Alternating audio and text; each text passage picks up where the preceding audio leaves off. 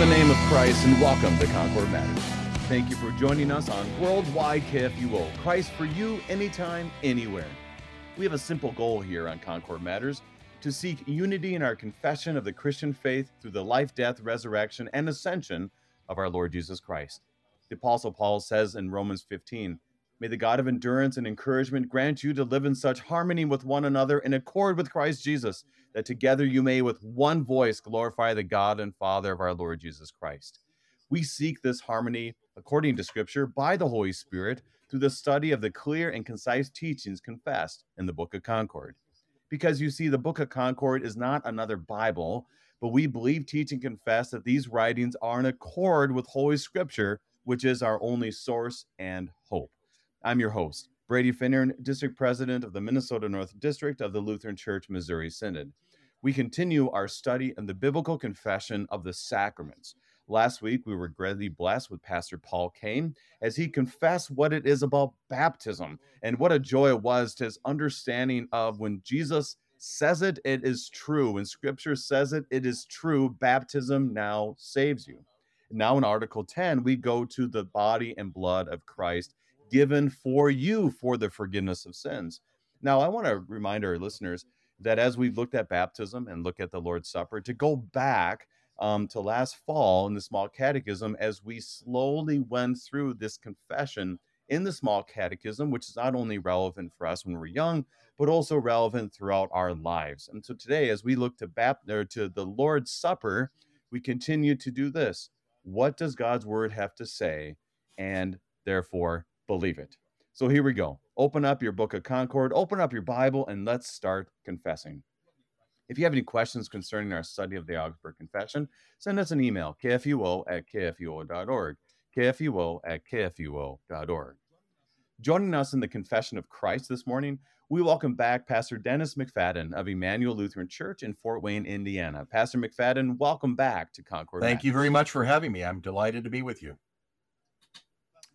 Pastor McFadden, you have a unique history. We've highlighted this a number of times here on Concord Matters, and that's why I also remind our listeners to go back. We had 2 studies on baptism with Pastor McFadden in the Small Catechism, and one of them was just answering questions.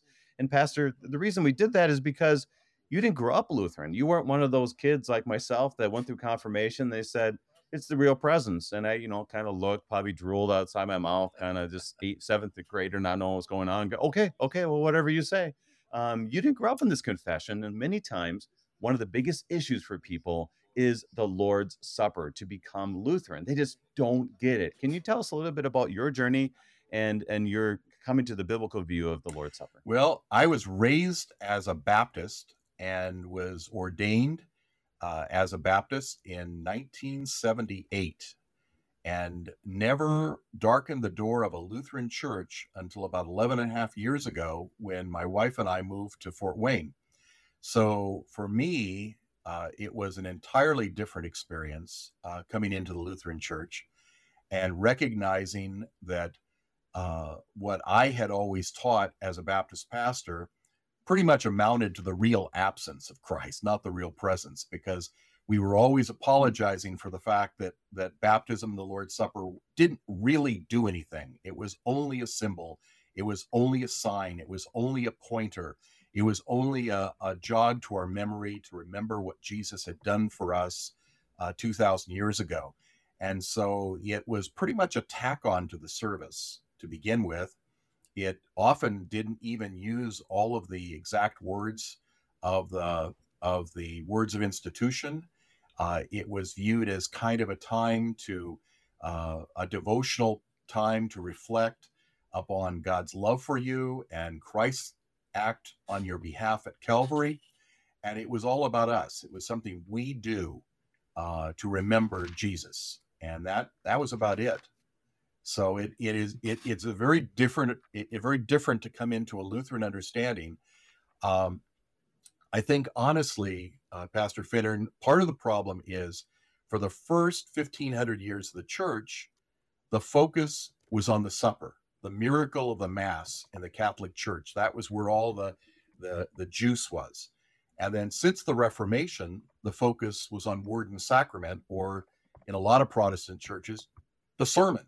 And that's where all the juice was. And lately, ever since the rise of contemporary worship, the emphasis is on the singing. So we've gone from the supper to the sermon to the singing. And for a lot of our non-denominational friends, they have to create a kind of an emotional state of near ecstasy, because that's where they believe they contact God. That's where they meet God. They reach up to heaven and touch him through their worship, their singing.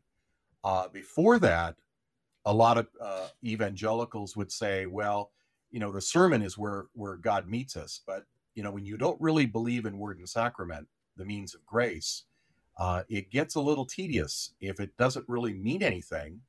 And I think that's part of the reason people got attracted to the high amp worship of non-denominational churches, because that was a chance to get some more excitement into their experience of church. Whereas for us Lutherans, we believe that Jesus comes to deliver forgiveness to us in the Word, the confession absolution. He delivers forgiveness to us in the scripture reading and in the sermon. He delivers forgiveness to us in the waters of baptism. And as we take the Holy Supper into our mouths and eat it and swallow it, we get the means of grace, as I've said before, through our eye hole, our ear hole, and our pie hole.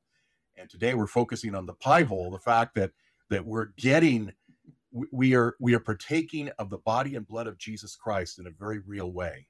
And, who needs to pretend that you can get excited about something else when you've got that being delivered to you on a regular basis? Well, let's dig into the Article 10, because there is much that I want to discuss later. And just a reminder for our listeners is that there are many people who are kind of like, well, there's got to be more than what you're saying. Like, if you're always telling us that there's nothing there, but yet you're acting like there's something there, and Jesus's words act like there's something there, there's got to be more there. So I do pray that, first of all, we cling to the scriptures and what they have to say. But I know there's a lot of people out there who are like, I think there's more to this. And we just pray that they're able to, that the Lord would lead them to faithful teachers that will point them to the hope and comfort and assurance of the full forgiveness, life, and salvation given to us in the body and blood of Christ. So pray for that and continue to confess it as we do today. I invite our listeners on page 35 of the Reader's Edition of the Book of Concord, Concordia, the Lutheran Confessions, which is the second edition from CPH, to turn with me on page 35 as we look at Article 10 of the Augsburg Confession on the Lord's Supper. We'll begin by reading the note and speak a little bit about the history as we look at our context today. We confess, by the time the Augsburg Confession was written, deep divisions had arisen among the various reformers concerning the Lord's Supper. The Lutherans were very careful to distance themselves from those who reject that the body and blood of Christ are in fact truly present in his supper and distributed to all those who eat and drink. Transubstantiation, consubstantiation, or any other human speculation asks the wrong question. How is Christ present? Lutheranism has no theory or philosophical explanation of how Christ is present. Rather, Lutherans insist on answering the what of the Lord's Supper. We believe, teach, and confess that of the bread, Christ said, "This is my body," and the wine, "This is my blood." These are given and shed for you for the forgiveness of sins, from Matthew 26. We reject any teaching that is contrary to our Lord's word. So, Pastor, as we look at this, we can get really lost in the weeds by saying, well, this is what they believe, this is what they believe, and we don't even talk about what Scripture says. And what makes Lutheranism, as we look at the Lord's Supper, unique? Well, it's unique because we don't try to philosophize about it. We don't try to abstract ourselves from it. We try to take the words at face value, and that there's an important reason for that. It's the natural and usual way that we follow what someone says. If someone says, I'm going to work now, we don't assume that that's a metaphor or an allegory or an analogy or a parable. That if they say I'm going to work, they mean they're going to work. That's the natural way to take language. And secondly, Jesus called it a testament. And the word there could be translated as either testament or covenant, but there's a good reason we talk about testaments, and that is a last will and testament only becomes applicable if the testator dies. So when we say that this is Jesus's last will and testament in the upper room, he's not going to engage in figurative language and allegory. He's going to get down to brass tacks and talk to his people about what they need to know about his last will and testament. And so when he says, "This is my body and this is the testament in my blood," we believe this isn't just flowery language. It's the simple, clear way that you would say what he meant. And then thirdly, all three of the evangelists, Matthew, Mark, and Luke, record that institution in agreement with the Apostle Paul writing 2 decades later when he talks about it. And none of them talk about it as figurative. You would think that if it was intended to be figurative, after a couple of decades, it would get have flowery language applied to it and figurative interpretations given to it. But when Paul writes to the Corinthians, he writes about it as a participation in Christ's blood and a participation in his body. And then finally, the idea of communion or participation suggests that the bread and the wine truly are sacramental. So those are like 4 reasons I think why it's a much better way of looking at Scripture to take Jesus at face value here than to try to explain it away. Do you have any feel for the controversies of that time and the implications that had? Because we have the Roman Catholics and Lutherans that had their own battles, which I think is kind of unique here because it's very clear from the apology that the Roman Catholic Church could look at Article 10 and say, "Okay, yeah, we got it." Well, and part of the reason for that, I think, is that Article 10 was written by Melanchthon to try to build bridges and to try to show that really what Lutherans were believing, teaching, and confessing wasn't anything different than what the church had always believed. So I won't say that he misled the Catholics with Article 10, but he didn't say everything that he could have said that came out of the previous year, 1529, and Luther's encounter with Zwingli. Luther had 3 big fights in his life. The first fight was over justification by grace alone, through faith alone, in Christ alone. And that was a fight with the Roman Catholics. Their view of infused grace led to works righteousness. And Luther didn't want to have anything to do with works righteousness. So one of the greatest theological struggle of his life was to defend justification. The second big struggle he had was with what he called the enthusiasts, people who said that you don't tie the Spirit to the Word and the sacrament, but instead the Spirit acts apart from that. And so, yeah, you can get the voice of God in the Bible, and yes, you can hear echoes of Christ operating in baptism and the Lord's Supper, but God can speak in the theater of the human heart, and that's really his principal venue anyway.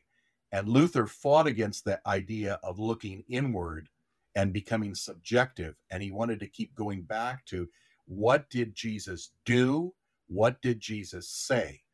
And so that was his second great battle. And then his third great battle was the controversy with Zwingli and Butzer and others from Switzerland and South Germany concerning the Lord's Supper. And here it was a battle with those who wanted to make it into something merely symbolic, and to believe that because of the ascension, Jesus was ascended to the right hand of the throne of God, and he was located there, and a body, even a resurrection body, can only be in, they reasoned, one place at one time. And that was, they injected a lot of philosophy and logic and reason to their understanding here. And Luther was appalled by it. He thought that instead of going with what the Scripture said, they were going with what seemed to make sense to them philosophically or logically. And he said, whenever you interject human reason to what Jesus says, you end up denying what Jesus said. And so that was the third great battle of his life. I love, there's a painting that came out of the period around 1574, not too long before the Formula of Concord was written, that pictures a three-story picture where you have Zwingli climbing a ladder with the rungs falling out, Luther standing with a sword pointed at Zwingli, and you have Calvinists on one side with a communion service presided over by the devil, and you have the Lutherans on the other side surrounding an altar doing a pretty traditional Lutheran divine service. And then at the top in the clouds, you have the ascended Christ on the throne next to the throne of God. And if you look closely, you can see that there's a chain. He's handcuffed to the Father.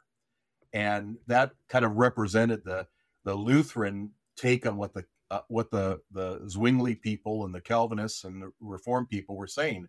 They wanted to leave Jesus physically remote from all the earth, and they argued instead that because of the unique union of the human and the divine in Jesus Christ, he could will to be in more than one place at a time, and he could be sacramentally present in, with, and under the bread and the wine in the Lord's Supper. And that when we take in that bread, it's bread, it's not transubstantiation. If you put it under a microscope, it would be bread. And wine, and in the case of my church, we use port, but whatever kind of wine you used, if you did a chemical test, it would be wine, it wouldn't be blood. But in, with, and under that bread and wine, the very presence of Jesus Christ is. And so this is his body, and we do receive his body and blood in sacramental union when we receive the supper. Well, and that's what's amazing to me when you really think about it is, okay, Jesus said it, therefore it is. and that's hard to believe, which is why it's the Holy Spirit gives us faith, as we've talked about in the Small Catechism, by his word. And I remember doing a Bible study on this, and one of the lifelong good Lutheran, we just went through the basics of it, what we're talking about today, especially the Small Catechism. And he's like, well, how can Jesus be there and then there? And one of our beloved members who he just knew the scripture and was thoroughly Lutheran said, it's called faith. And he was kind about it, but it's called faith. And that's really what it comes down to is, okay, this is where God's word said. It doesn't make sense, which is often why we'll talk about the mystical or the mystery of the real presence of Christ. Other thoughts we have, Pastor, before we actually read what Melanchthon wrote on the Lord's Supper? Only one other observation, and that is for those who say, where do you find it in Scripture that Jesus can do that? There is a verse that we use every Sunday almost about before confession, about if we confess our sins, God is faithful and just to forgive us our sins and cleanse us from all unrighteousness. Just two verses before that, there's a marvelous verse that says in the end of 1 John 1:7, the blood of Jesus, his son, cleanses us from all sin. And the whole package is right there. First of all, you've got the fact that the attributes of the single nature are spoken of as belonging to the whole Christ. It's the blood, that's a human attribute, but it's the blood of the Son of God who's divine. And the whole person, Jesus and the blood, are present in that one person. And then second, you've got the element of divine majesty, because Christ's human blood has the power to do something that only something divine can do, and that is to cleanse us from all sin. So you've got the human Jesus sacrificing his body and blood, and it carries divine sanction. So you've got the majesty of God cloaking the human Jesus in that one person. And then thirdly, neither nature is acting alone. It says the blood of Jesus, his son, cleanses us from all sin.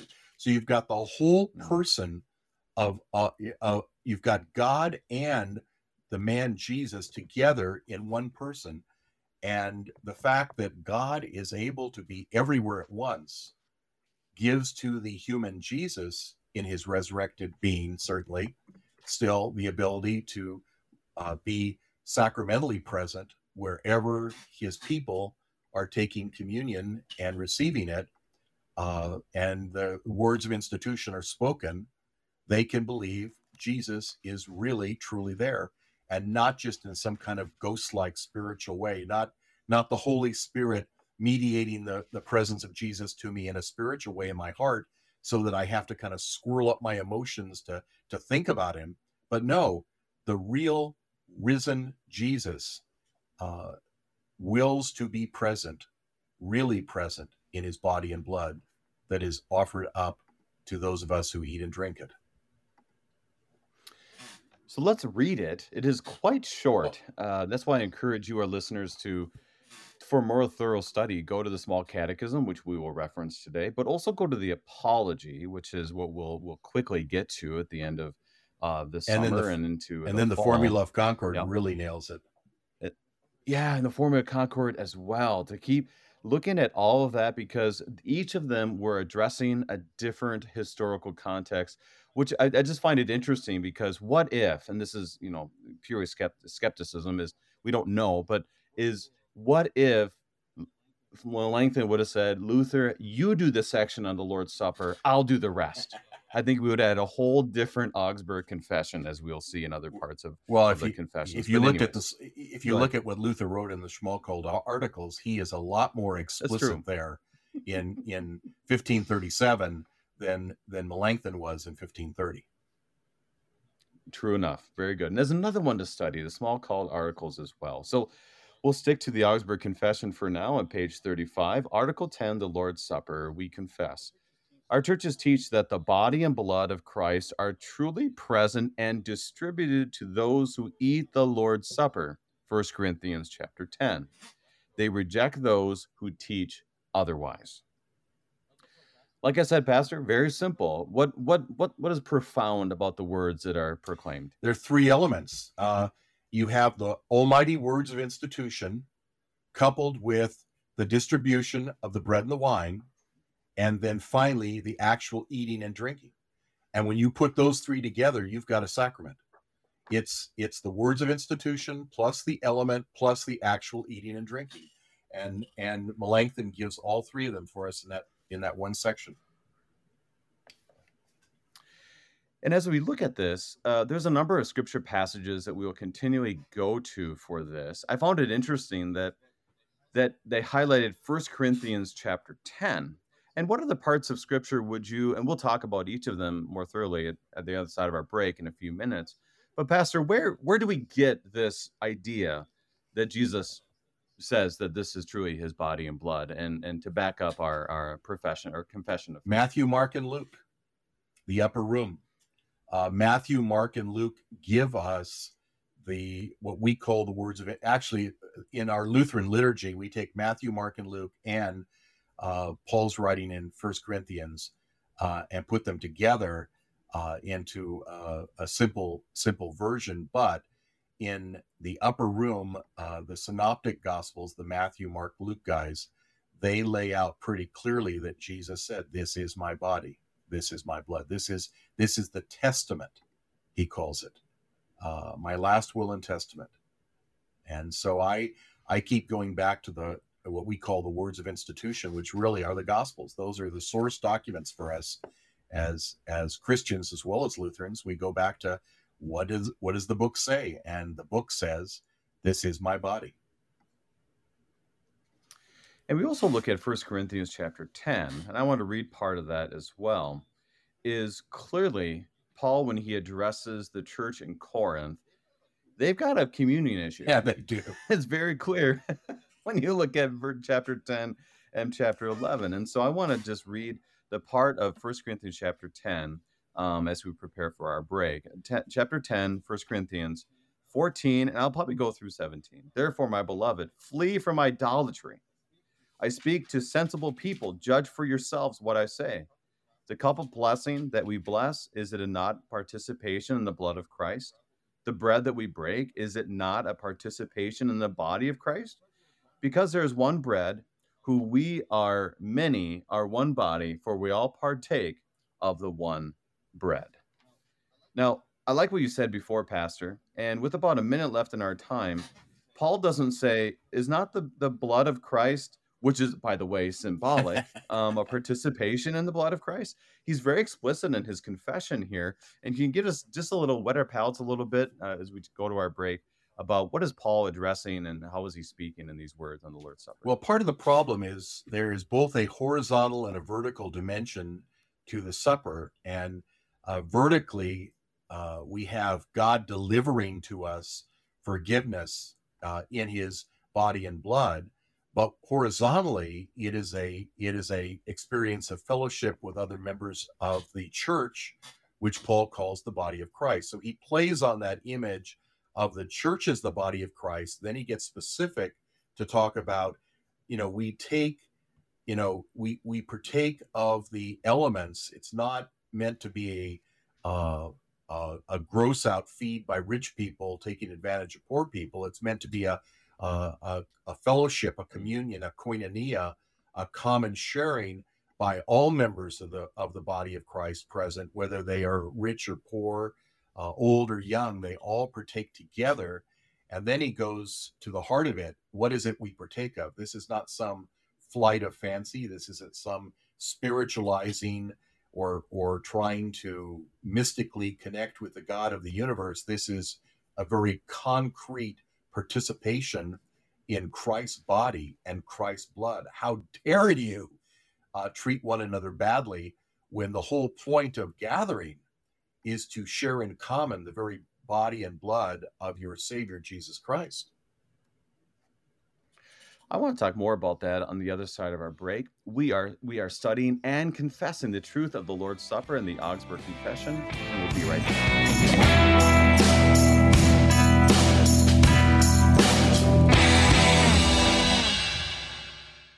Military veteran, engineer, entrepreneur. These are just some of the former careers held by current LCMS pastors, careers that they left behind to serve congregations in the Lutheran Church Missouri Synod. No matter the background, our Lord calls men who have a passion for the Word and a love for serving Christ to be pastors, a sacred, joyful, and essential vocation. If you or a friend have been praying and thinking about becoming a pastor, visit weareyourseminaries.org and put your experience and skills to new use in pastoral ministry. Visit weareyourseminaries.org.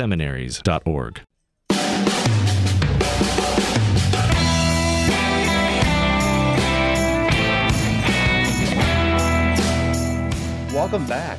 We are studying and confessing the truth of what Scripture has to say in the Lord's Supper, Article 10 of the Augsburg Confession with Pastor Dennis McFadden of Emmanuel Lutheran Church in Fort Wayne, Indiana. Now, Pastor, we touched on this, when we receive the body and blood of Christ, we are able to go forward without fear to saying that is the body of Christ, that is the blood of Jesus that I receive with fellow believers that I stand with before the altar. Now, Pastor, you mentioned kind of like, this is different when you went to a Lutheran church.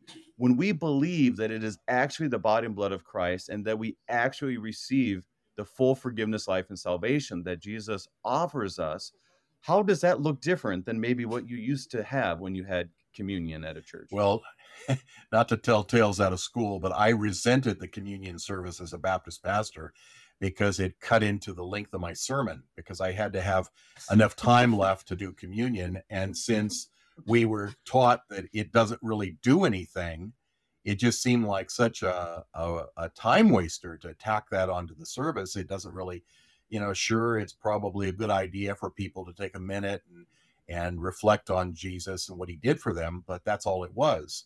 And you had to, if you did it right, the whole point was to try to get in a religious frame of mind. We'd play evocative music to get us in a meditative mode so that we would think seriously and take a minute to thank God from whom all blessings flow, particularly the gift of Jesus Christ on the cross.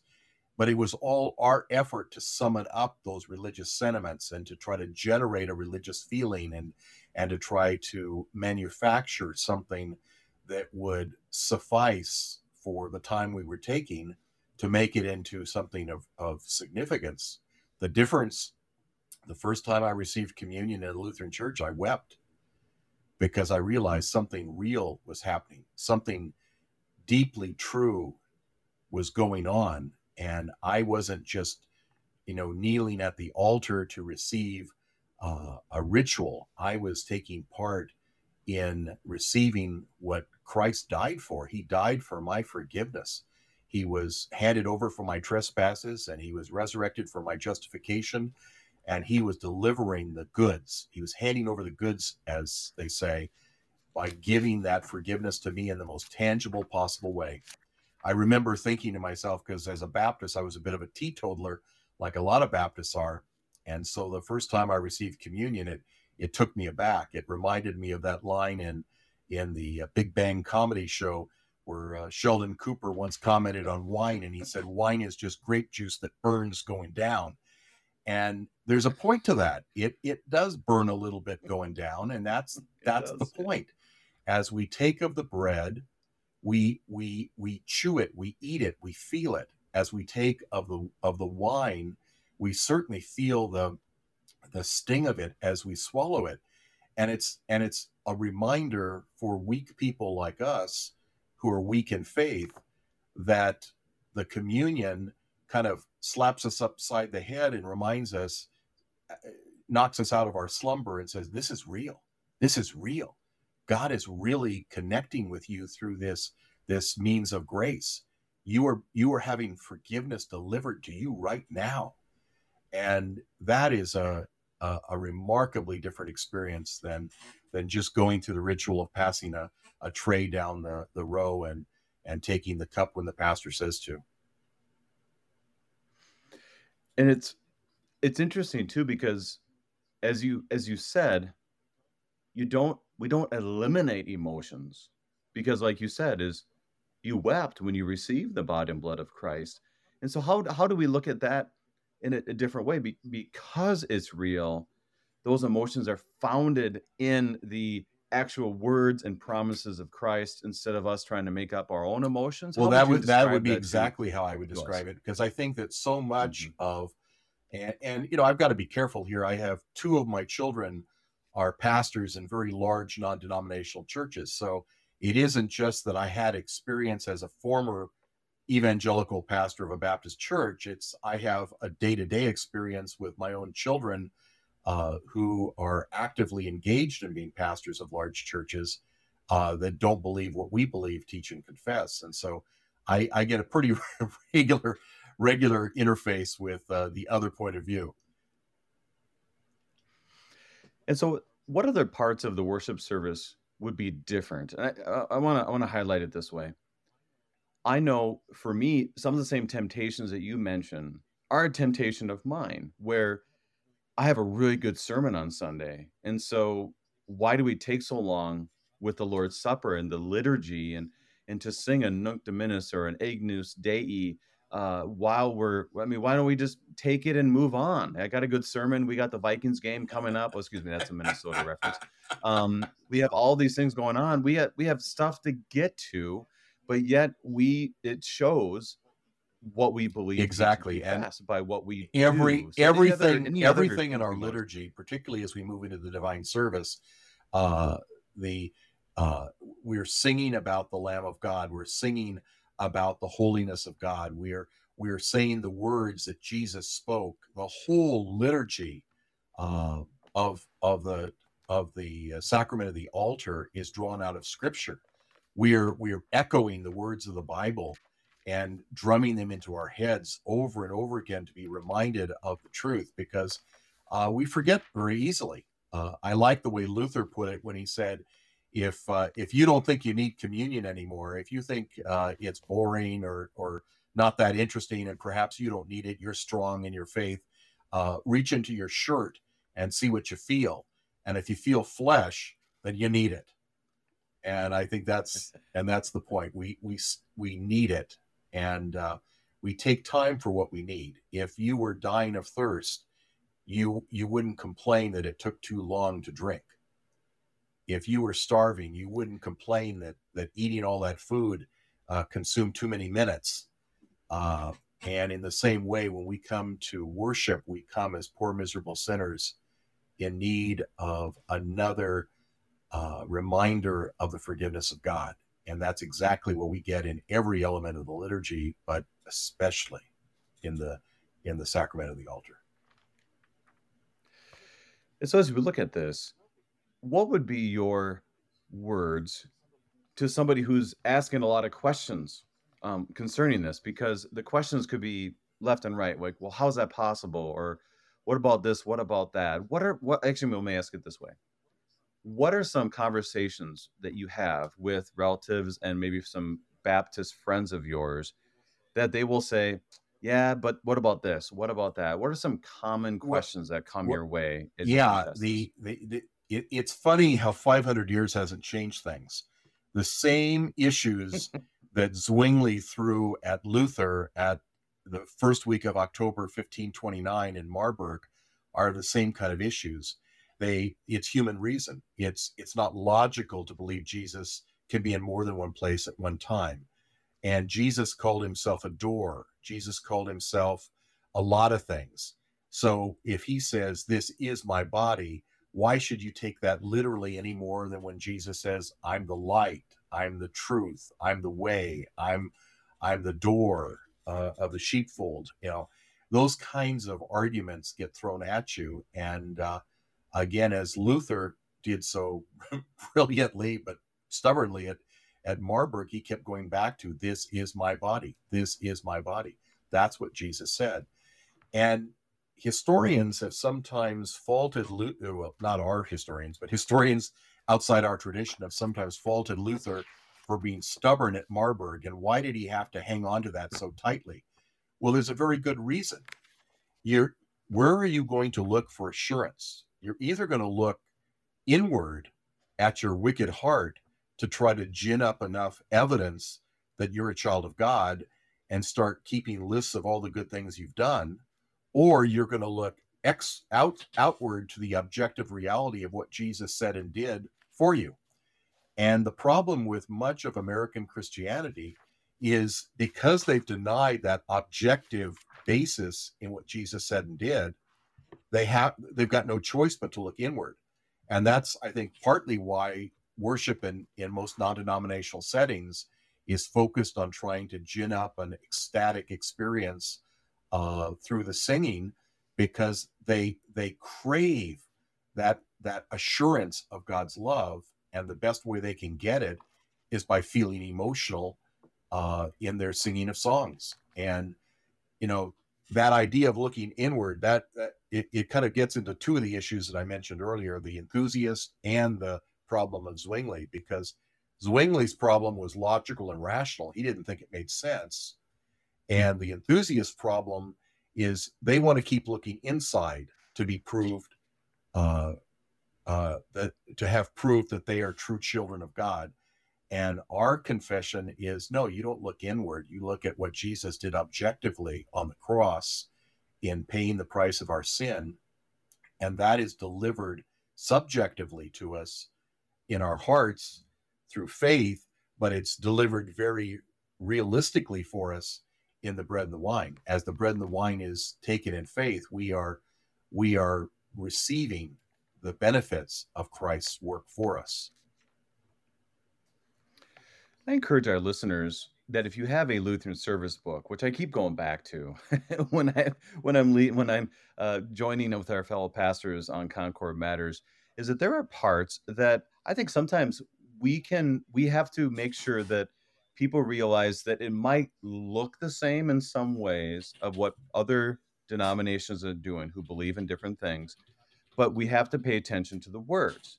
And for example, if you were to go to Lutheran Service Book, which I do ask you to at least maybe purchase one or borrow one or whatever it might be, but if you open to the very beginning page, right at the beginning of it begins with prayers for worship, right at the beginning, basically the first very page in Lutheran Service Book, it has prayers before communion and prayers after. Which you could say, oh, well, that's just like my Baptist friend because they pray before and they pray after. So it's the same thing. But the confession, even in the prayer and what we're doing is different. So, for example, before communion, it says these words: Dear Savior, at your grace's invitation, I come to your table to eat and drink your holy body and blood. Let me find favor in your eyes to receive this holy sacrament in faith, for the salvation of my soul and for the glory of your holy name. For you live and reign with the Father and the Holy Spirit, one God, now and forever.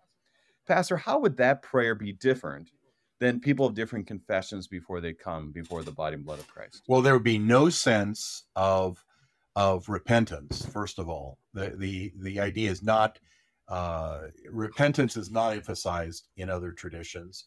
The idea of the holiness of the sacrament would not be emphasized. It's not God's, it's ours. It's not something he does, it's something we do. And the faith rule would be interpreted as my recollecting. When Jesus said, "Do this in remembrance of me," that is interpreted in other traditions as an act of cognitive reflection. I'm like, I have to remember what my wife asked me to pick up at the grocery store. It's an act of memory. But when the Bible speaks of remember, it means a lot more than just recall a to-do list. It recalls a re-experiencing, if you will, of the mighty acts of God for us.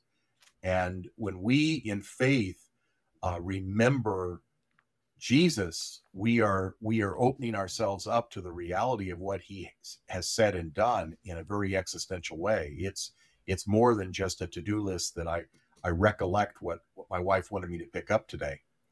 And then also it says that the idea of doing it to the glory of his holy name, it really is, the focus is really on my trying to, quote, get something out of it. I'm going to, I do it because he told me to. In a lot of American Christian traditions, it's called not a sacrament because there's no grace exchanged. It's an ordinance. And that word ordinance comes from the word is cognate to the word order.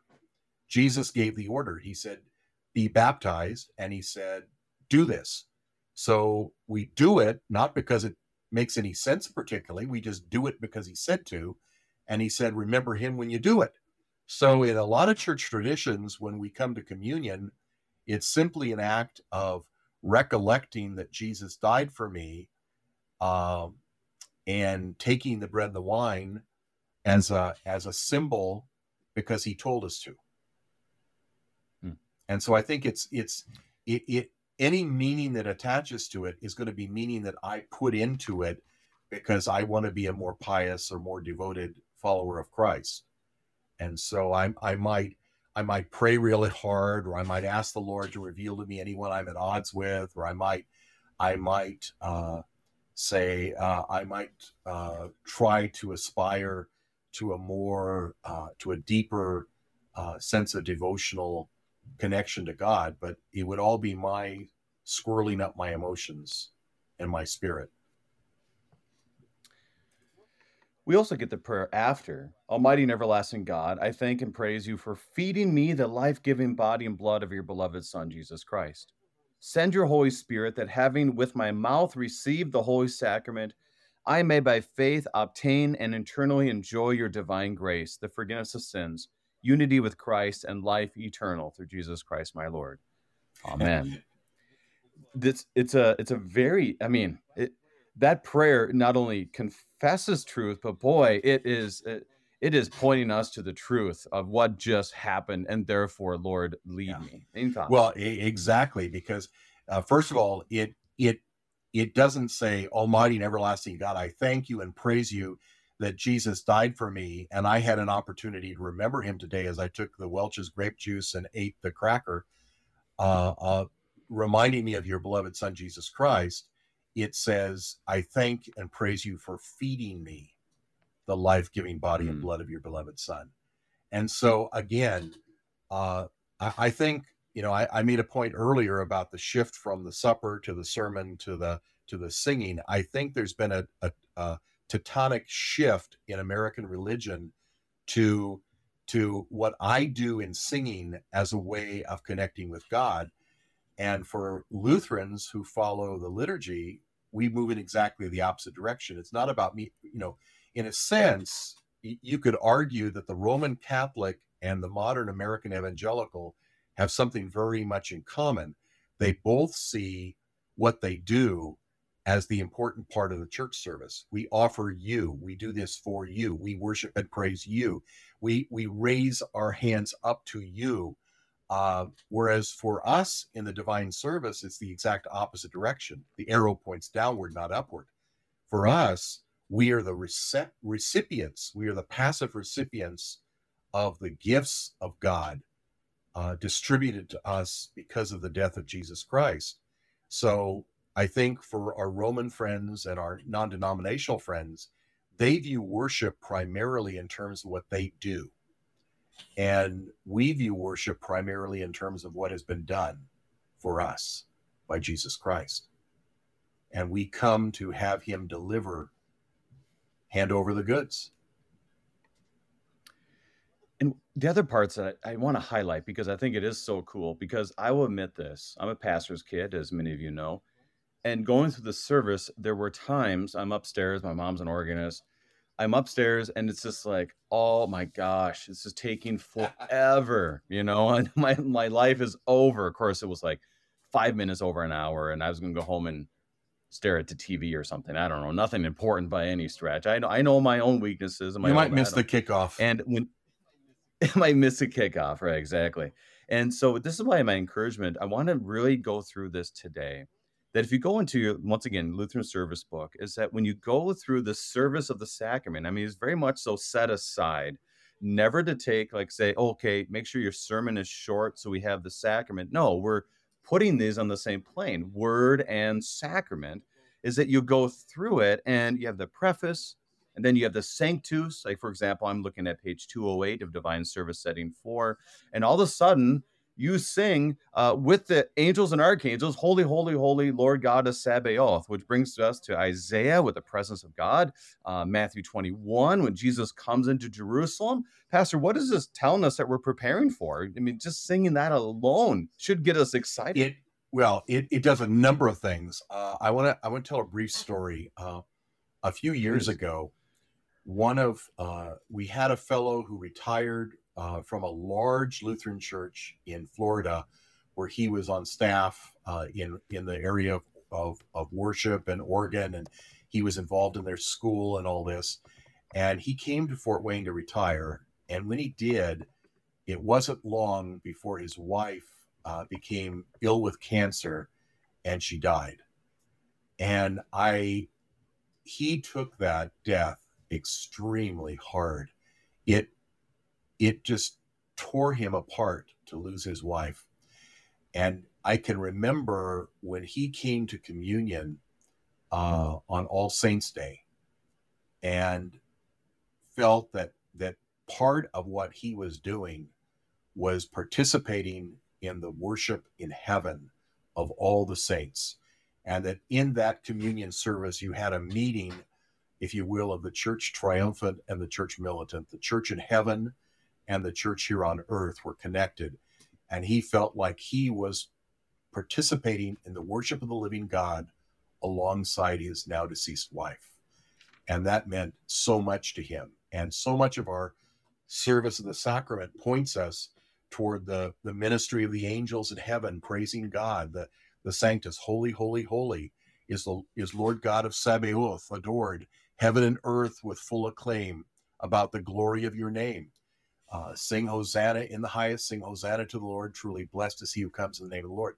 And that's an element of our communion service too, that we don't restrict it to simply the people.